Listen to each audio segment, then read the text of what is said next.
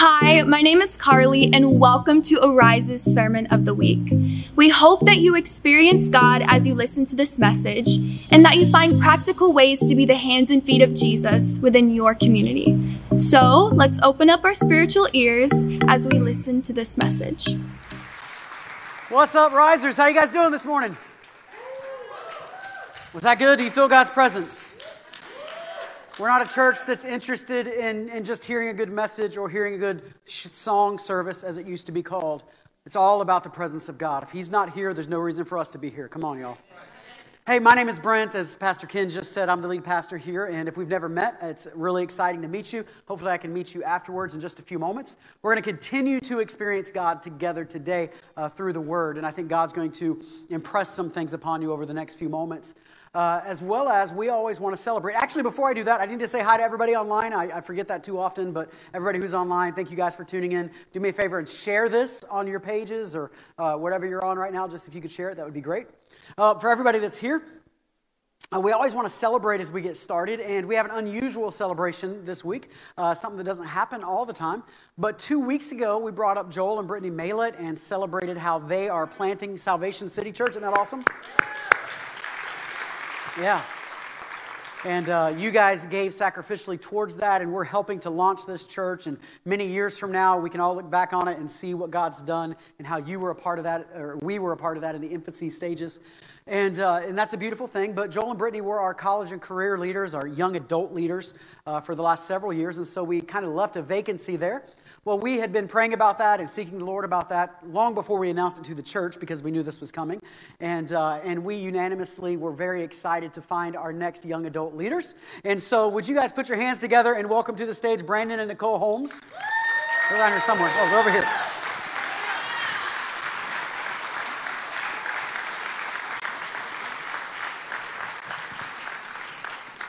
Brandon and Nicole have been running back and forth this morning. They went to our Rise India campus last night and shared with the Rise India folks.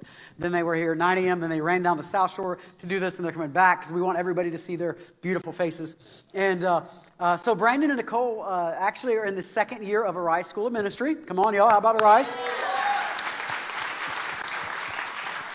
Which is beautiful because that's one of the reasons we have ASOM, our School of Ministry, is so that we can raise up leaders through it. And these are some leaders that have been raised up. And so we'd love to hear the short versions of your stories. Pastor Joshua says I always have to ask this question first. How did you hear about Arise? So we heard about Arise through a yard sign. We had a neighbor that had a yard sign, and we came here on a Wednesday night, and it's been home ever since. And Pastor Joshua was like, tell them the yard signs work. Get your yard signs out there in your yards. And every time we put those out, put out yard signs. So that's pretty cool. So real fast, just so you're a graduate of? Florida State. I'm glad you said that first. You learned from previous mistakes. Yes, yeah. Because you're also a graduate from? I don't want to acknowledge the UCF, the allegiance to UCF. Yeah, so your bachelor's was UCF, but then you got saved and went to Florida State. Something like that, yeah. You graduated from Florida State School of Law. For Alabama. Is it law school or school of law? How do they say it? Law school. Yep. Law school at Florida State. And then you graduated from? I graduated from USF. So we just got like all the state schools represented right here. Like, you know, the ones that matters. University of Miami does not matter. Amen. No. What, you want some? Not in football this year, though. Not in football this year. Anyway, so tell us real quick, like, you know, so you guys excited about this? What do you have in planned? Just share with us for a moment. Yeah, we are extremely excited. We're extremely blessed to be able to be trusted with this opportunity and this way to serve the Lord. And we are so excited to fill this void. We know that the young adult group that's an age group that's not frequently touched. And we know that a lot of churches don't have that tie to the young adult age group. And that's when people start to leave the church, and sometimes they come back, sometimes they don't. But we want to be that tie, and we want to essentially just create an environment where everyone's free. You know, everyone's fun, everyone's having a good time, nobody's being persecuted for their beliefs or unbeliefs. And doing that, we hope to create some momentum and have the young adults be the group that steps up and they grow the church, and they don't shy away from the church. They don't leave the church. Yeah. So young adults are 18 to 29 in our church. And so tell us about your first meeting. What do you guys have planned? How do they sign up? So I think that we tend to overcomplicate things in our society today, myself included. And I think it's so important that we get back to what the Bible says about gathering together and eating together. And just last night, we were reading in Luke about when Jesus resurrected and he came back. And one of the first things that he said to his disciples was, "You guys have any food?" So, sounds like a college student, doesn't it? Yes.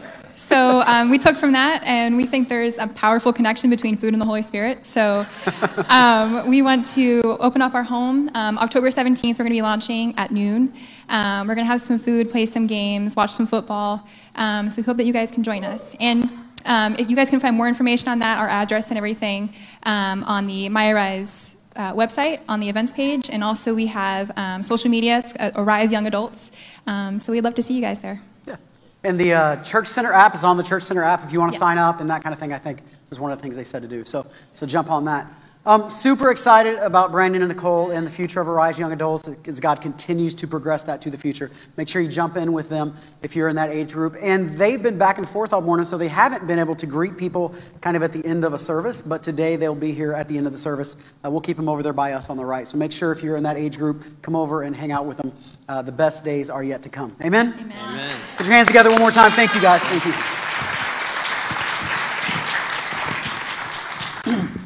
So last weekend, I was out of state. My grandmother, who's 94 years old, they've called in hospice, and so it worked out. So my brother and I were able to go up to Alabama. Can you move it about a foot closer?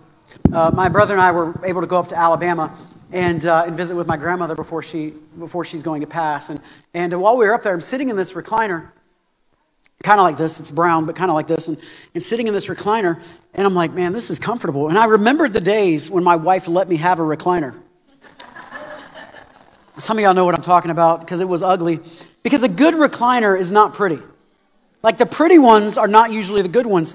The ones that are the good ones are like they got the faux leather ripping off. You know what I mean? You can kind of pull it off and it's falling apart. But that's when it gets comfortable. And you fall down in that and you just melt into it. And we're sitting up there in Alabama and I had this sweet little father moment where Elijah's like, that's like your old recliner, Dad. And I'm like, oh yeah, you remember that thing? Because he was little. I went back when Ada let me have recliners. And I said, you remember that thing?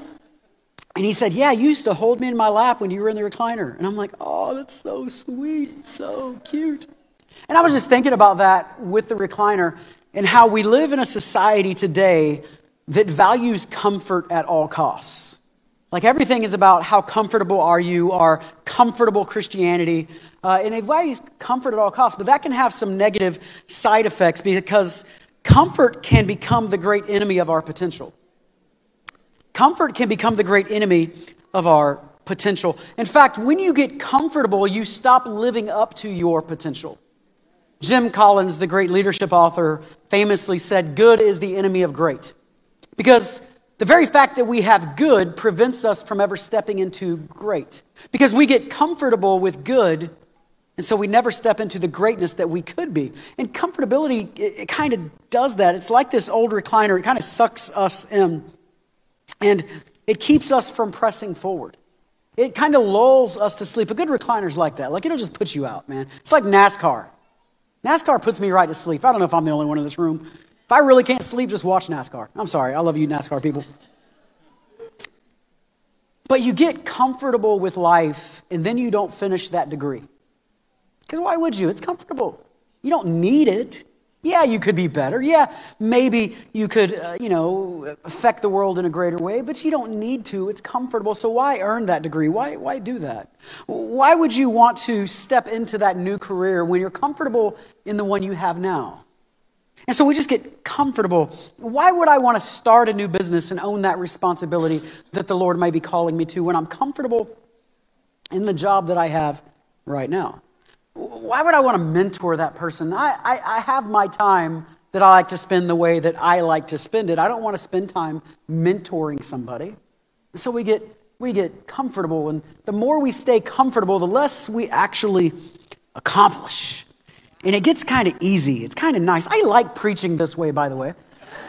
I'm thinking about just installing this in the church at all time. And why would I want to go feed the hungry when I'm not the one who's hungry? I'm comfortable. Why would I want to give up my time to do things like that? Why would I want to build that relationship when I'm comfortable with the relationships I have? Why do I keep pressing forward when I'm comfortable? And when you get into this comfortable place, your potential ends up hurting. The things that God wants to get out of you become hurting because we're comfortable where we are. What happens when it goes beyond just an individual in our own individual comfort? What happens when an entire church becomes comfortable? What happens when a whole nation of churches, like capital C church, becomes comfortable? Maybe when that happens, people stop caring about the church and they start caring about politics.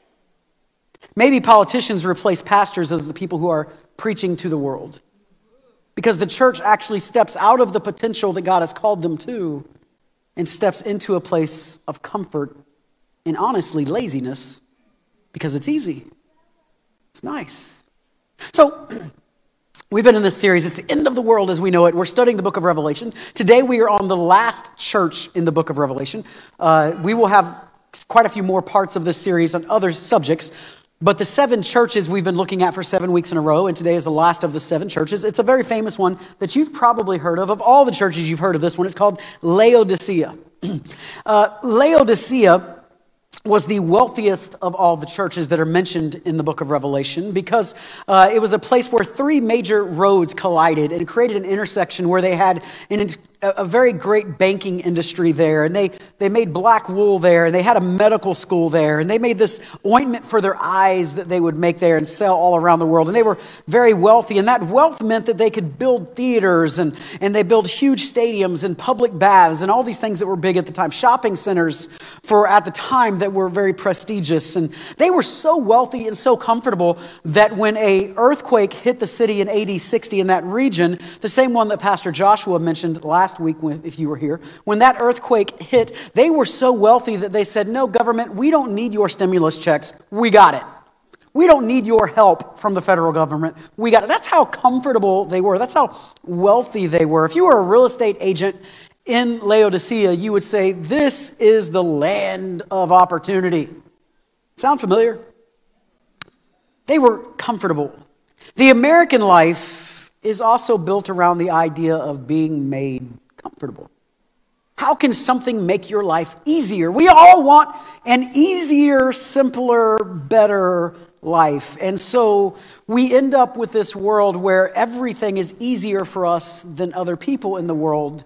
And we end up with what we sometimes refer to as first world problems. Anybody know first world problems?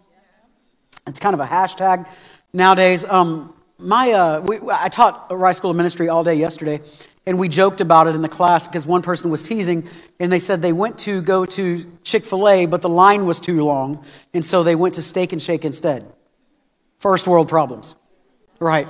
Didn't get my Chick-fil-A, had to go to Steak and Shake because the line was too long. First world problems, right? Like, do you realize that there's this whole thing right now where phone battery anxiety is a real thing? Like when your phone battery gets low and people get anxiety from the phone battery getting low? Like, it's a real thing. I'm like, first world problems, right? Like, give me a break. That's pretty funny. Slow internet. Those are first world problems. But we build this life around comfort, so anything that slightly gets in the way of our comfort becomes an issue, becomes a problem because we're so very comfortable. And our churches do the same thing. So our churches have wonderful, comfortable things like the chairs that we're sitting in. And we are so comfortable that we could even complain that the chairs are too soft or too hard. Like the air-conditioned building that we're in, and somebody will complain every Sunday under their breath somewhere that it's too cold or it's too hot. If they would switch sides of the room, they'd all be fixed. That was a joke. We got these wonderful sound systems. We got lighting. We got things on the screens. We got great sound systems. We've got the microphones. We've got all these things that make us so very comfortable. We got committees. We got plans. We got money. We got all these things that make us so comfortable. We are so blessed that if we're not careful, that comfort keeps us from the potential of what God wants to do in and through us. And it's not just the Church of the United States that faced this. That's the exact same thing that the Church of Laodicea was facing. They were so comfortable that God gives them a name. It's a name that as soon as I say it, all of you that grew up in church will recognize this name because you've all heard it preached at some point or other in the past. Jesus says that the Church of Laodicea is lukewarm. Lukewarm. Now, if you grew up in church, you heard sermons on being lukewarm at some point. Don't be lukewarm, gotta spit you out of his mouth. That's what happens when we get comfortable. So, I want to teach this in a different way, a unique way. Go to Revelation chapter 3. Throw this up on the screen. Let's talk about it for a second. I want to read this, and then I want to take you on a different journey than what we might normally expect in this message. It says, to the angel of the church of Laodicea write, these are the words of the Amen, the faithful, the true witness, the ruler of God's creation. I know your deeds, that you are neither cold nor hot. I wish you were one of the other. So because you are lukewarm, neither hot nor cold, I will spit you out of my mouth. Some theologians and scholars would say that you could very well say, I will vomit you out of my mouth. This is a gross picture. I got to get you out of me, if you're water. You say, I am rich. I have acquired wealth and do not need a thing.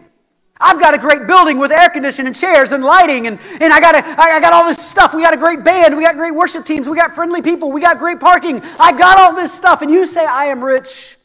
But you do not realize that you are wretched, pitiful, poor, blind, and naked. I counsel you to buy from me gold refined in the fire so that you can become rich, and white clothes to wear so that you can cover your shameful nakedness, and salve for your eyes so that you can see. This is a city that's known for their medical school where they give eyes a balm that heals eyes. And he's saying, your eyes are blind. I will give you a balm to heal your eyes. To those whom I love, I rebuke and discipline, so be earnest and repent. Here I am. I stand at the door and knock. If anyone hears my voice and opens the door, I will come in and eat with that person and they with me. I want to go on a different style of message than what we would normally do. Is it okay if we go deep this morning? Put on your philosophical hat. Let's not just take a surface approach. Because here's the thing. I've heard this passage preached. It's probably preached more than any other portion of the book of Revelation. I have preached it myself. I've heard it preached I don't know how many times. And I just can't give you the nuggets that everybody else would give. So I want to take us on a journey to a deeper place with not just this passage, but what I believe is a prophetic statement for our nation right now. And I want to start, because to give it a proper characteristic, I got to start in this place. That comfort oftentimes creates a spirit of lukewarmness. When you are around cold people, lukewarmness appears hot. And when we live in a cold United States of America, you can be a lukewarm Christian that appears hot to yourself and to others. So I want to start even on a different place, because if I'm being honest with us, with myself, I might think I'm hot because I judge myself not on the potential of what God has called me to do, but on the comfort of our society. And so I think I'm hot, but God might be saying, you're actually very lukewarm, Brent. And I come into this place realizing as I look around the room, many of us think that we are hot when Jesus might be saying, you think that because you're judging by the wrong standard. I will spit you out of my mouth so fast.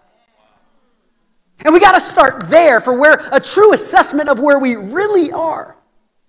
Because you're judging by other standards. Think about this, and I'm not beating anybody up. I just want you to process some things. How many people have you led to Christ recently? Personally. I didn't say bring the church. Like personally led to Christ. Are you hot or cold? How many deep spiritual moments have you had with God recently, excluding in this service? Are you hot or are you cold?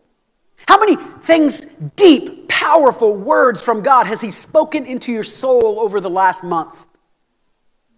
How infected are you as an evangelist that you can't keep your mouth quiet about what God has done? All of a sudden, we're not nearly as hot as we think we are. And I think we end up lukewarm. And so I want to start at the very place of saying, I'm just going to assume we're lukewarm. Because I think that's a little more accurate for America. And how do we turn that around? So at the beginning, if you're taking notes, the first thing as we begin to make this make sense, the divide is beginning in America. Many people might say, what divide are you talking about? Right? America's very divided, elephants and donkeys and red states and blue states and and colors, and America's very divided. That's not what I'm talking about. Many years ago, I used to hear every prophet that would come through the church talk about a divide is coming to the church, a divide is coming to the church, a divide is coming to the church. And I believe we are at the stage now where it's not talked about, where we're beginning to see it. The beginning stages of this divide coming. You see it mentioned throughout the Bible. You're divided by sheep and goats. You're divided by weeds and wheat. You're divided when the nets come up. And in Matthew 13, when they bring up the nets and the angels divide out the fish they want and the ones they don't want. There is a divide that happens inside the church where God takes up the church like this and says, some are cold, some are lukewarm, but there's a few who are hot. And I believe there's a divide that's coming. I believe that divide is going to become, and this is a prophetic word for the church, so I want you to hear me. I believe that there is persecution that is coming to the church that used to be decades away, that are now probably years away and months away. I believe we're at the beginning stages of seeing some of it. This persecution especially comes around anything to do with sexual morality. If you were to actually say what you believe in some of your businesses right now, you would lose your jobs. That is only going to continually progress and become stronger. And as that happens, persecution divides the church from those who are willing to stand on the Word of God and those who are not. And persecution divides like nothing else divides. And all of a sudden you find out who the hot believers really are, and sadly probably how few there really are. And this divide begins to happen. And I believe we're seeing the beginning of it right now. How are you going to handle it when people call you names or make fun of you because of what you believe? Some people will stand up for that. I hope many of us. Other people slowly, one at a time, will cave to that. And so this divide begins to happen. And I believe we're at the beginning of that divide right now. So assuming the divide is coming and assuming that we are lukewarm, let me show you, instead of the normal lukewarm message, let me just show you, based on past revivals, based on past move of God's, what it looks like to actually come back around. To go from Jesus-centered, or back to Jesus-centered from the direction we're going of secular-centered. If you picture an interstate, if you picture going somewhere and you're on the journey, you're on the path, right? And you're going to this place and you picture it, at some point you got to get an off-ramp to start turning around. Crisis can be the gateway to revival. I say it can be, not it is, because it's up to how we respond to the crisis, whether it is or not. But crisis becomes the off-ramp to start going the other direction. There's a shaking that happens within crises when they hit us, that get our attention. C.S. Lewis famously said, God whispers to us in our pleasures, speaks to us in our consciences, but shouts in our pains. It's his megaphone to rouse a deaf world. You've heard us say it every week. Crisis precedes revival. Even in your own lives, most of us, unless you were that person that was like born saved and you grew up in church, and I love you guys who were like that, and like you got saved in the nursery and you were witnessing to the crib next to you in the nursery, and by the time you were in 6th grade, you had led your entire middle school to Jesus, and you were see you at the pole. You invented see you at the pole. Whatever. You were that person. And I know there's some of you, and I love that. I really do. But most people who got saved along the journey somewhere, you got saved because of a crisis that hit you first that shook you a little bit and caused you to look to God. Now, it's not 100% true, but it's almost always true. I got saved after I broke my ankle playing basketball, and I got time, and I had to sit still for a while and found out life wasn't working the way I thought it was going to work. I had a little personal crisis, ended up leading me to Jesus. Many people get saved when your wife or husband leaves you and you think my world is shattered and falling apart. So what do? You run back to Jesus and you give your life to Jesus and you get saved that way. Some people get saved as teenagers when their parents get divorced and they're just lost. And out of that crisis comes something beautiful. But you see this pattern happen over and over and over. It could be a physical health problem. You go to the doctor, get a bad report, you run to Jesus. Crisis has a way of preceding a revival. That's true in your own life, but that's also true when it comes to a nation, when it comes to a big picture revival, what you might refer to as a revival instead of a renewal. You actually see that over and over throughout church history. Out of difficult times in nations is where revival comes from. The highest attended time in American history for church attendance actually is right after World War II.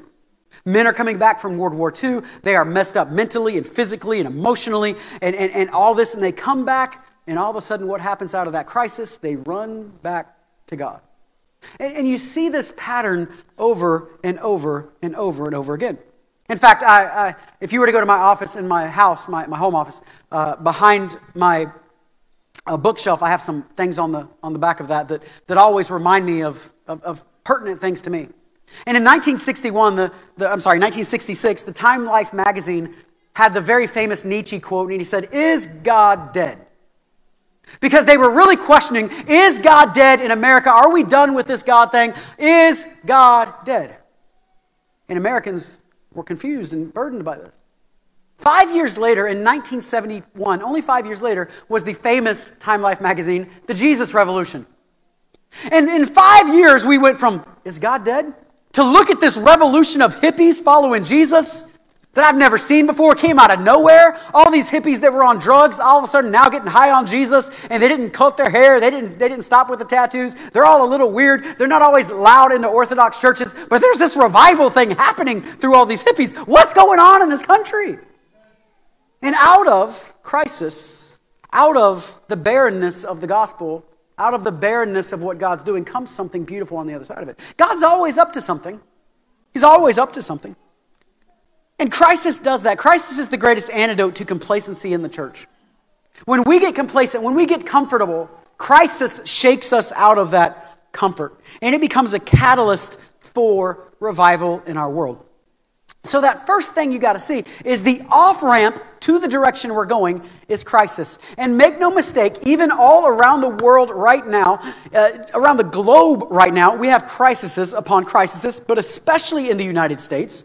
In the U.S., we not only have the COVID crisis, we also have a racism crisis and an injustice crisis going on. We also have crises of borders, and we have crises of finances and national debt crises. And we have so many crises that we oftentimes forget the crises because we have another one on top of it. We're like stacked, like a stack of books, and we forgot that there were three down here that because we're just dealing with this one. We have a huge crisis of being disunited, being in disunity in the United States right now. That is a massive crisis. So we have crisis upon crisis upon crisis. What if those crises aren't meant to destroy America but wake up the church? What if what looks like God's judgment might be God's grace? What if what looks like might be destroying us might be God's way of going, hey, wake up, wake up, the church, wake up. I'm not done with you yet. Stop being quite so comfortable and get up. What if that's what the crises are meant for? Because that is what they do. They are built into life systems of every human being because you will face a crisis at some point. If you haven't yet, I need to move in with you. Come on, y'all. Put a spare bedroom for me and Ada. We will jump right into your life because there are always a crisis. Sometimes every 6 months there's a crisis. Sometimes they're bigger or smaller, but there's always a crisis going on somewhere. And those crises cause us to run back to the Father and out of our comfort. But even in the secular world right now, even as you just watch the United States of America, what you see is that there's a shaking going on and people looking around going, this road ain't working. What the secular utopia that we were supposed to be going to isn't actually working. And we're in this moment of questioning the worldview that is dominant in our post-Christian America, of going, I don't know if this is working the way it's supposed to be. I got more stuff than we could have ever had. We got more money, we got more cars, we got more boats, we got more toys, we got more whatever. We got more stuff than we've ever had, but we're more empty than we've ever been. And so while we have all this stuff on the outside, we're dying from depression and mental illness and anxiety and stress, and the inner man is dying while the outer man seems like he has it all. And people are looking around in the midst of this crisis going, is there something that's stable? Is there something secure? This isn't working. And it becomes that off-ramp on the interstate. Which leads to the first thing under that. The first phase of revival happens when we become discontent. So it can't be just that there's a crisis. If we're going to prepare for the revival, then there has to be something inside of us that gets discontent with the way things are. We become discontent with our lives. We become discontent with the church. We become discontent with the world. This oftentimes goes from the place of catching a glimpse of something that's greater than what you've experienced. All of a sudden you see God could do something that's beyond what I've experienced, and you're all of a sudden not content where you are because you realize there's more. And this holy discontentment starts to drive you to actually turn around. This is what's happened in every revival. This is how you go cold to hot. This holy discontentment says, there's more than what I'm experiencing right now. How content are you with the world? Or how comfortable are you with your life? Because you being prepared for revival, personal renewal that's to come, is very much, say it this way, a barometer of how ready you are for revival is how content are you with your life. And I don't know you, I don't know your story, I don't know my story, but I can tell you this. And maybe this is just the way God wired me. I'm not content. I've had these moments, especially recently, where I'm crying out to God going, God, this is not enough. And what scares me is we can have a service like we just had, and people can be healed, and miracles can happen, and some people will go, that's so good, we're happy with that. And I'm going, there's so much more that we're not experiencing. What if the person driving down Paul's Drive is suddenly healed of cancer? What if God invades their car, heals their cavern, their whatever's going on in their eyes? What if God heals them as they drive by, and they're going, there's something going on at that church? What if we've satisfied for having really good services? What if I've judged myself based on other places? I get in these moments where other churches around us and friends of mine are like, man, your church is rocking, your church is killing it, you're doing such a great job. And in my own life, and in my own quiet time, I'm like, we're not even close to there yet. God wants to do something so much greater. God wants to rip this stage apart. God wants to speak to every person through one voice. God wants to do something where people walk in the room and there's like a filter of the Holy Spirit, and they walk in and anything unclean just comes off of them. People walk in drunk and they walk out drunk on the Holy Spirit. People can't even walk out of the room because God moves in such a way you're scared. You ever been in God's presence and you're scared to move? And we're not counting the clock. We're not going, oh, well, Denny's is going to close. We're not counting, Denny's never closes, but you're not counting the clock to get to Golden Corral or whatever. Because you're so enveloped with God's presence, you just can't leave. The biblical word that they would use would be undone. But that has to come from this holy discontentment. I'm not okay with the way things are, as good as they are, and they are good. But good is the enemy of great. And lukewarm looks really hot when you're in a cold environment. And I know God has more for our church. God has more for me than I've ever been experiencing in the past, and He's not done. And the temptation is to get comfortable, to be happy. But those who start the path of revival find themselves at this place of holy discontentment. That's the beginning stage. That's the first phase. Many of you in this room are at that phase. I've talked to you individually, and it's like, I love what God's doing, but it's not done. I'm not satisfied.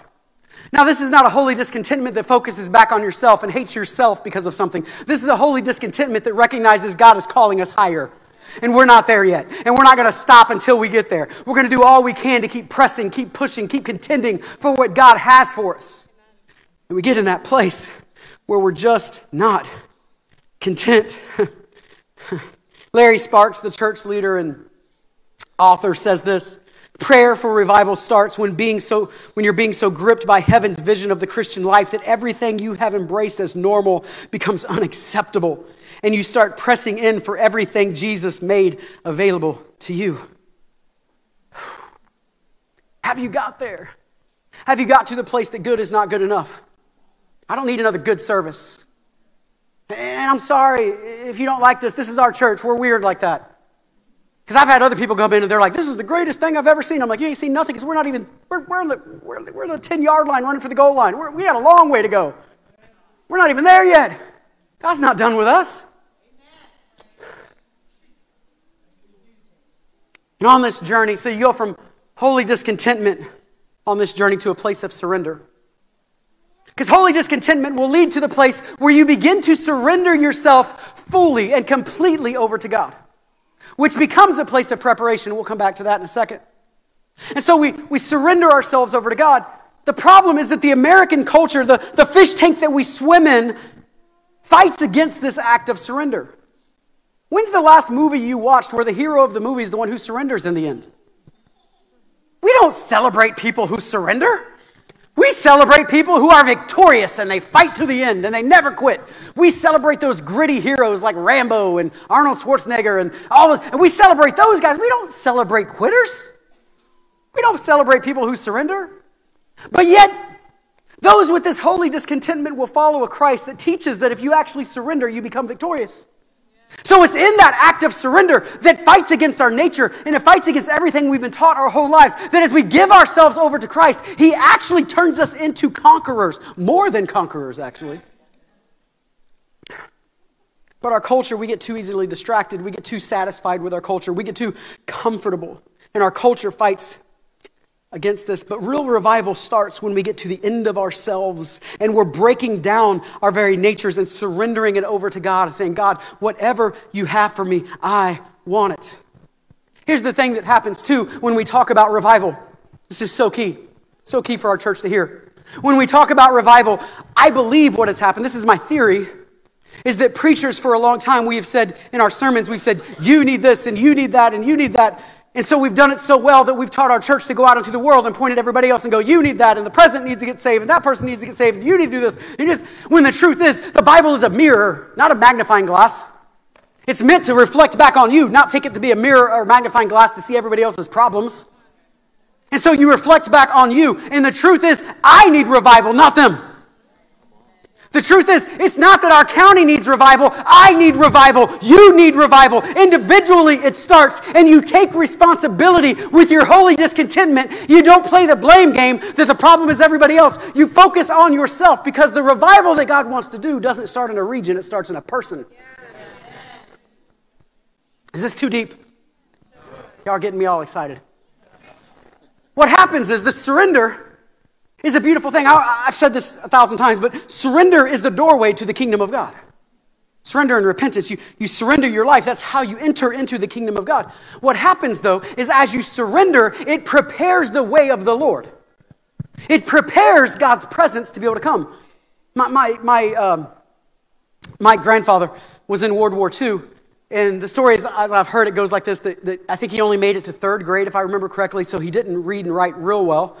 Backwoods of Alabama back then, and so he enters the service. I think he was drafted and enters the service, and because he was not educated, I guess he was not smart enough to fight in the military and the infantry like a normal person back then, because you're not smart enough to shoot a gun, and so they put him in the construction crews that would make runways and different projects like that around to prepare for things. They put him in that. I think later on he drove an ambulance as well, gave him those kind of responsibilities because he didn't have the education level, and so they said he would go with the crew and find a valley or a place with a lot of grass and few trees, and they would take out the trees that were there, and they would build a runway so that planes could land and take off, and helicopters, different things like that needed to happen during the war. And he would create those spaces for runways to happen. Surrender prepares your heart like a runway for the Holy Spirit. It's like putting the plane runway, and the Holy Spirit is looking for someone He can use. He's looking for someone who will prepare the way of the Lord before Him. Surrender prepares your heart so that He can land on it. You can't make revival happen, but you can prepare for it. Surrender is what prepares for it. And so you get in this place of surrender, which is also a place of preparation. That ends up leading to a place of contending. See, contending, most of the time when we talk about contending, if I were to bring it up in this room and talk about fighting the good fight and contending for the faith, most of us would get this image of contending prayer and fighting demons and doing spiritual warfare and fighting in the heavenlies. And I'm not saying that's not accurate.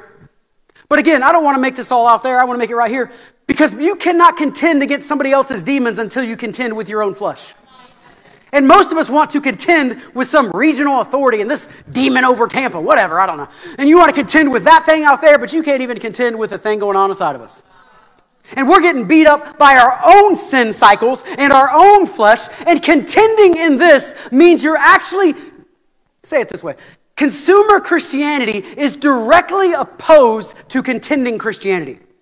Consumer or comfortable Christianity sits back and is comfortable Contending Christianity gets up and says, I'm going to do war with myself. I am going to beat my own flesh, as Paul would say. I am going to go to war with my own self, not because it's comfortable, because it's anything but comfortable, but because it's worth it. Yeah. So you start to do things. You start to do things in contending that are weird, totally uncultural, totally strange to our society today. Weird things. Like, am I allowed to say this word? Pull your toes in. Like fasting. I live less than a mile from McDonald's, Burger King, and a Dunkin' Donuts. And somebody looking at me going, you're not eating? Why? Because it's opposite of our culture. It's comfortable to eat. It is not comfortable not to fast or to fast. Can I really step on toes? In the last few years, I have watched, and I know sometimes there's health reasons for this, I have watched where in general, fasting has become dieting. Again, pull your toes in. I'll pull mine in. And so we fast. I'm going to fast desserts, Pastor. Okay. Sounds like a diet. Just saying. Y'all can throw stones later. Well, I'm going to fast coffee. That's probably a good idea, and it might be somewhat of a struggle. But if that's the depth of our willingness to contend with our flesh, we're not going very deep. You start fasting like total fast for a day, 3, a week, longer, you start finding out what you're contending with. You'll fight against your own nature, your own pride, your own arrogance. I always tell people, let me fast for 4 days, and I turn into the biggest puppy you've ever seen. I can be all tough and arrogant and cocky before that. Let me go without eating for a few days. I am as malleable by God as you'll find. Like, God, whatever you want to do. Right? You're just, why? Because you're crucifying the flesh, your own. And you can't crucify that demon out there until you first crucify your own flesh. Contending is where that surrender leads to. So I get to this place of surrender, which leads to this place of contending, which is weird and awkward by today's standards. Because we're all about comfort. But Jesus is teaching us to contend. And that's why as we go through these things, as we go through these phases, these steps, with each one you're going to lose some people. You're going to lose a few more and more and more. And the group gets smaller and smaller and smaller. And these contenders eventually get called by another name. In the Bible, they would call them a remnant. Because not everybody's willing to pay that price. And it's out of that the remnant of revival begins to be formed. These remnants that create revival, there's not a lot of them. There's not thousands in this church. There's not a lot of them. But don't mistake that for being puny. There may be few, but they are powerful. They may be few, but they walk in the presence of God. There may not be a whole multitude of them, but make no mistake, they sound like a multitude in the spirit realm when they march together. There's a remnant that I believe is being formed in America even today of those who are going to contend with their own flesh and fight against their own natures and refuse to be like everybody else and live for Christ amidst what's going on. Those remnants are like hot coals that they heat up the people around them. Those remnants are not cold, they are not lukewarm. Those are the ones that end up being hot, and they are small in number, but they are powerful in presence. Martin Luther, the great reformer, would call these cells of renewal, cells of revival. They're people that reform. They're reformers in so many ways. Because they refuse to be formed into the pattern of this world, like Romans 12:2 would say, but rather to be transformed by the renewing of their mind. The pattern of this world says, sit back, enjoy, be comfortable. But there are some, and I hope the Spirit of the Lord is calling to some of you this morning. There are some who are going to press through, who are going to go deeper, who are going to deny the flesh, who are going to fight for the things that God cares about, who are going to contend for the faith. And those people end up being the remnant that God forms. And they break that pattern by creating holy patterns. Holy patterns. What's a holy pattern? I was just talking to somebody before church, or after the service, before this service. before the service, after the last service. He's retired, and he said, for years, he said, my wife and I fasted 1 day a week. He said, we've kind of stopped that now. He said, I think God's calling us to do it again. What is that? That's a holy pattern. It's a holy pattern. Now it's not just about crucifying the flesh. Now you're creating patterns to do what's right in your life, patterns that pave the way for others to follow. I think of, I won't call his name because I don't want to embarrass him, but there's a particular person in this room that fasts at the beginning of every month. And last I heard, they fast for the amount of days of that month. So February being the second month, they'll fast for 2 days. March, they fast for 3 days, all the way up until December for 12 days. What is that? That's a holy pattern. That's a holy pattern that sets me up and keeps me from becoming comfortable. It's a holy pattern. We have these patterns in our church. We have this pattern called Restoration Room once a month and Tuesday night prayer with Pastor Ada. Do you know that about 10% or less of our church comes to Restoration Room? I'm not beating you up about this. I'm just simply saying that's a holy pattern that when you get desperate enough, when you get hungry enough for God, when that crisis shakes you enough, you'll come running to God in holy desperation and discontentment with the way things are. There'll be 1 or 2% at Tuesday night prayer with Pastor Ada. These, and here's the thing, they fight against your flesh. They contend. They fight the good fight. Because you would rather be home watching Blacklist than go to prayer. Don't lie. You know you would. I'm glad somebody's shaking their head yet. You'd be rather watching The Office. I don't know, I'll find you somewhere. You'd rather be doing that thing. Your flesh wants that thing. But you're fighting against your own flesh, contending against yourself to create, through surrender, these holy patterns that the remnant creates. That's why not everybody will do it. It's tough. It's going to cause pain and persecution and difficulty that you're sometimes bringing on yourself. That you are persecuting your own flesh through some of these activities. But it leads to this remnant. And the remnant is where revival takes place. They reform the patterns of this world and become the great reformers. So we pattern our lives, as I wrap up, we pattern our lives around our loves. That's what we do. So if we truly love something, you'll find that you pattern your life around it. If you love football, you'll spend money on football games and jerseys and things like that. If you love, here's a tip for all you ladies. If the guy says that he loves you, but he doesn't spend any money on you, doesn't spend any time with you, doesn't call you, doesn't text you, he doesn't love you. You pattern your life around the things you love. People that love jewelry will find jewelry stores on vacations, right? People that love shoes will find Foot Locker everywhere they go, right? Whatever you love, you pattern your life around it. How little have we patterned our life around Jesus? I love my time, so I pattern my life around the traffic in the mornings. I hate waiting in traffic. So I change my life around the pattern because I don't like it. I pattern my life around food because I really do like food a lot, as much as I've been talking about fasting. And so sometime around lunchtime, I pattern my life around that food, dinner, and so on. How much of our life is patterned around Jesus? It's an interesting question. Because we pattern our lives around the things we love. I believe that God wants to do something great and mighty in our midst. Would you stand up with me around the room? We're going to sing a song and wrap up in a second. I know this message is heavier than usual.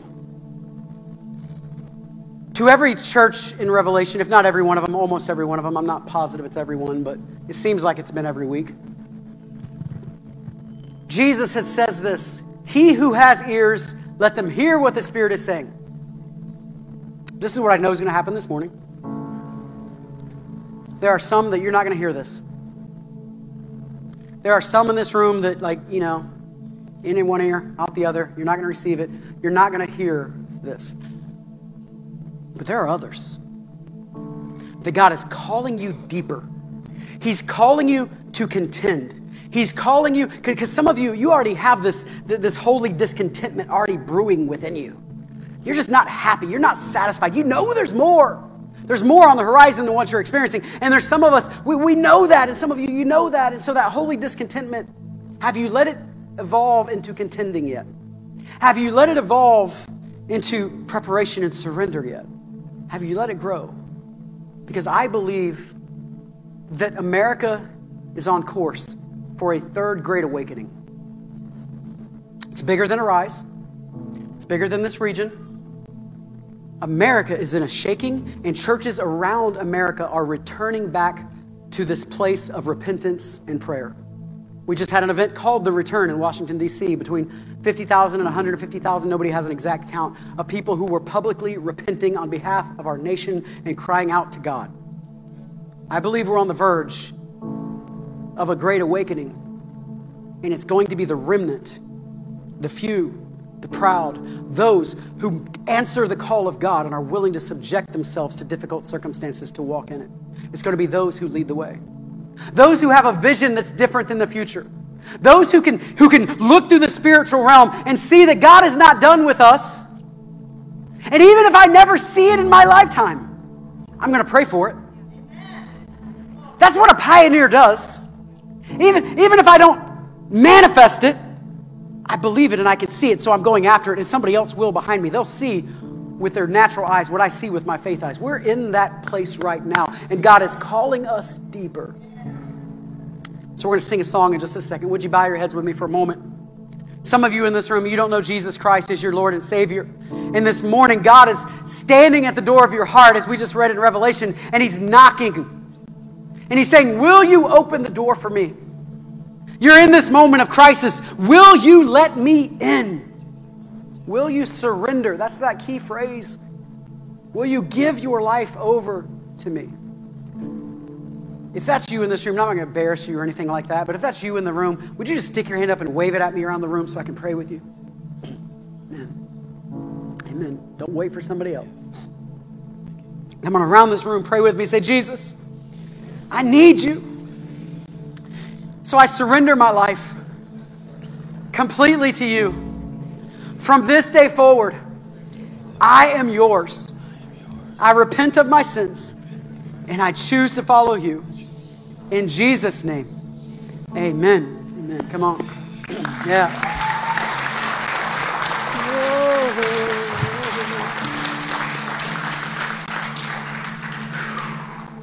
If you just gave your life to Christ, come see one of us afterwards. We'd love to pray with you and agree with you. Do me a favor, text Jesus to 21777. We have a devotional we'd love to be able to send you and come every day and just help you on this journey as you start a new journey of faith with Jesus. All right, now let me switch gears to everybody left in here. I want to talk to the believers for a second. And I want to end with this question. How comfortable have you become? How comfortable? Because that is the water that we swim in America. It's almost impossible not to want to be comfortable in this country because everything revolves around comfort. So how comfortable have you become? And are you willing to break out of some of that comfort? Because comfort itself is not bad, but it can lull us to sleep. Like that recliner. Comfort's not bad, but how willing are you to become part of the remnant that's being formed and break out of being comfortable for the sake of Christ? How willing are you? How willing are you? So we're going to sing this last song, and during this song, I want you to recommit yourself to Christ. I want you to find a place in your chair or standing or worshiping, however you want to do it, and begin to call out to God. Begin to call out to God. Like never before. God, we need your presence. God, we're not satisfied with the way things have been. God, our country needs you. Our families need you. We cannot continue as divided as we are, but you have said, blessed are the peacemakers. Blessed are the people who will build bridges in the middle of our divides. And bridge builders get walked on. Bridge builders sometimes get mistreated. They get misquoted.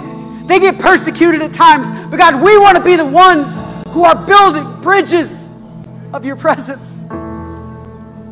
Building bridges to people. God, I pray that around this room there would be a spirit of repentance. Not just for our nation, not just for our city or our county, but God, for us. For judging ourselves as hot when the truth is we may not be nearly as hot as we think we are. God, we may very well be lukewarm. God, I pray that there's a fresh renewal of the spirit of holy discontent. Not satisfied. I want more. I want more. God, I want you to breathe in this place in such a way that we can't stand. Yes, God. I want you to breathe in this place in such a way that that nobody has to preach a word, yet every person hears God's voice. Come on. I want you to breathe in this place in such a way that our minds are absolutely shocked and blown because of what you're doing. Things that only you can get the glory for. No person, no preacher, no worship team. Only you can get the glory for those things. Call us back to the book of Acts. Call us back to the place where your Spirit is central to everything we're doing. Call us back to the place that we stand out like a city on a hill and we refuse to conform to our culture, but instead we are conformed to the kingdom of God. Call us back to this place, Lord. God, we repent from where we've been. We repent from our lukewarm living. Yes. We've been lukewarm and we've been loving it because it's comfortable and it's easy. And we have enough Jesus to make us happy, but enough of the world to keep us bound. God, break those things off of us. God, make us burning coals of your presence that start fires everywhere we go, in the workplaces, in the break rooms, in our families. Make us burning coals of your presence all over again. God, as this shaking is happening across America, let us be shaken as well and awakened to the things that you've called us to do, to the great potential you've put inside of us. The creator of the very universe lives within us. How dare we live below the standard that God has set for us? How many miracles are supposed to happen through our hands? How many people should be delivered through the things we say? How many people should be touched because we surrender our life over to the Lord?